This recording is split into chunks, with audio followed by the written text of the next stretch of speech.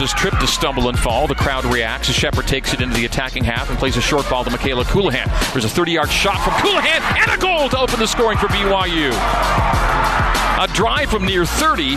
The right-footed shot from Michaela Colohan in the fourth, and BYU opens the scoring. What a blast from Kayla. The whistle.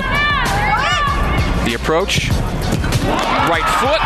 Left post, and a goal from Michaela Colohan. And the Cougs take the lead 2-1 in the 30th. Olivia Wade, deep and right for Rachel McCarthy. McCarthy so fast, latches onto it from the end line, plays a shot, far post, and a goal from Rachel McCarthy, and that's 3-1. As Mozingo takes it, skips through the 18, settled by Shepard, and that deflected ball is a goal.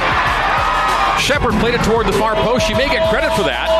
As off a deflection, it finds the side netting at the far post, and BYU makes it 4-1 in the final minute.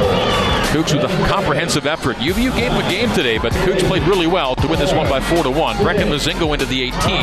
Mozingo, with the time running out, is dispossessed, and that will do it as the ball rolls over the far touchline. Your final score is BYU 4 and Utah Valley 1. Cougs win it. 2 in the first, 2 in the second, and that is your final 4-1.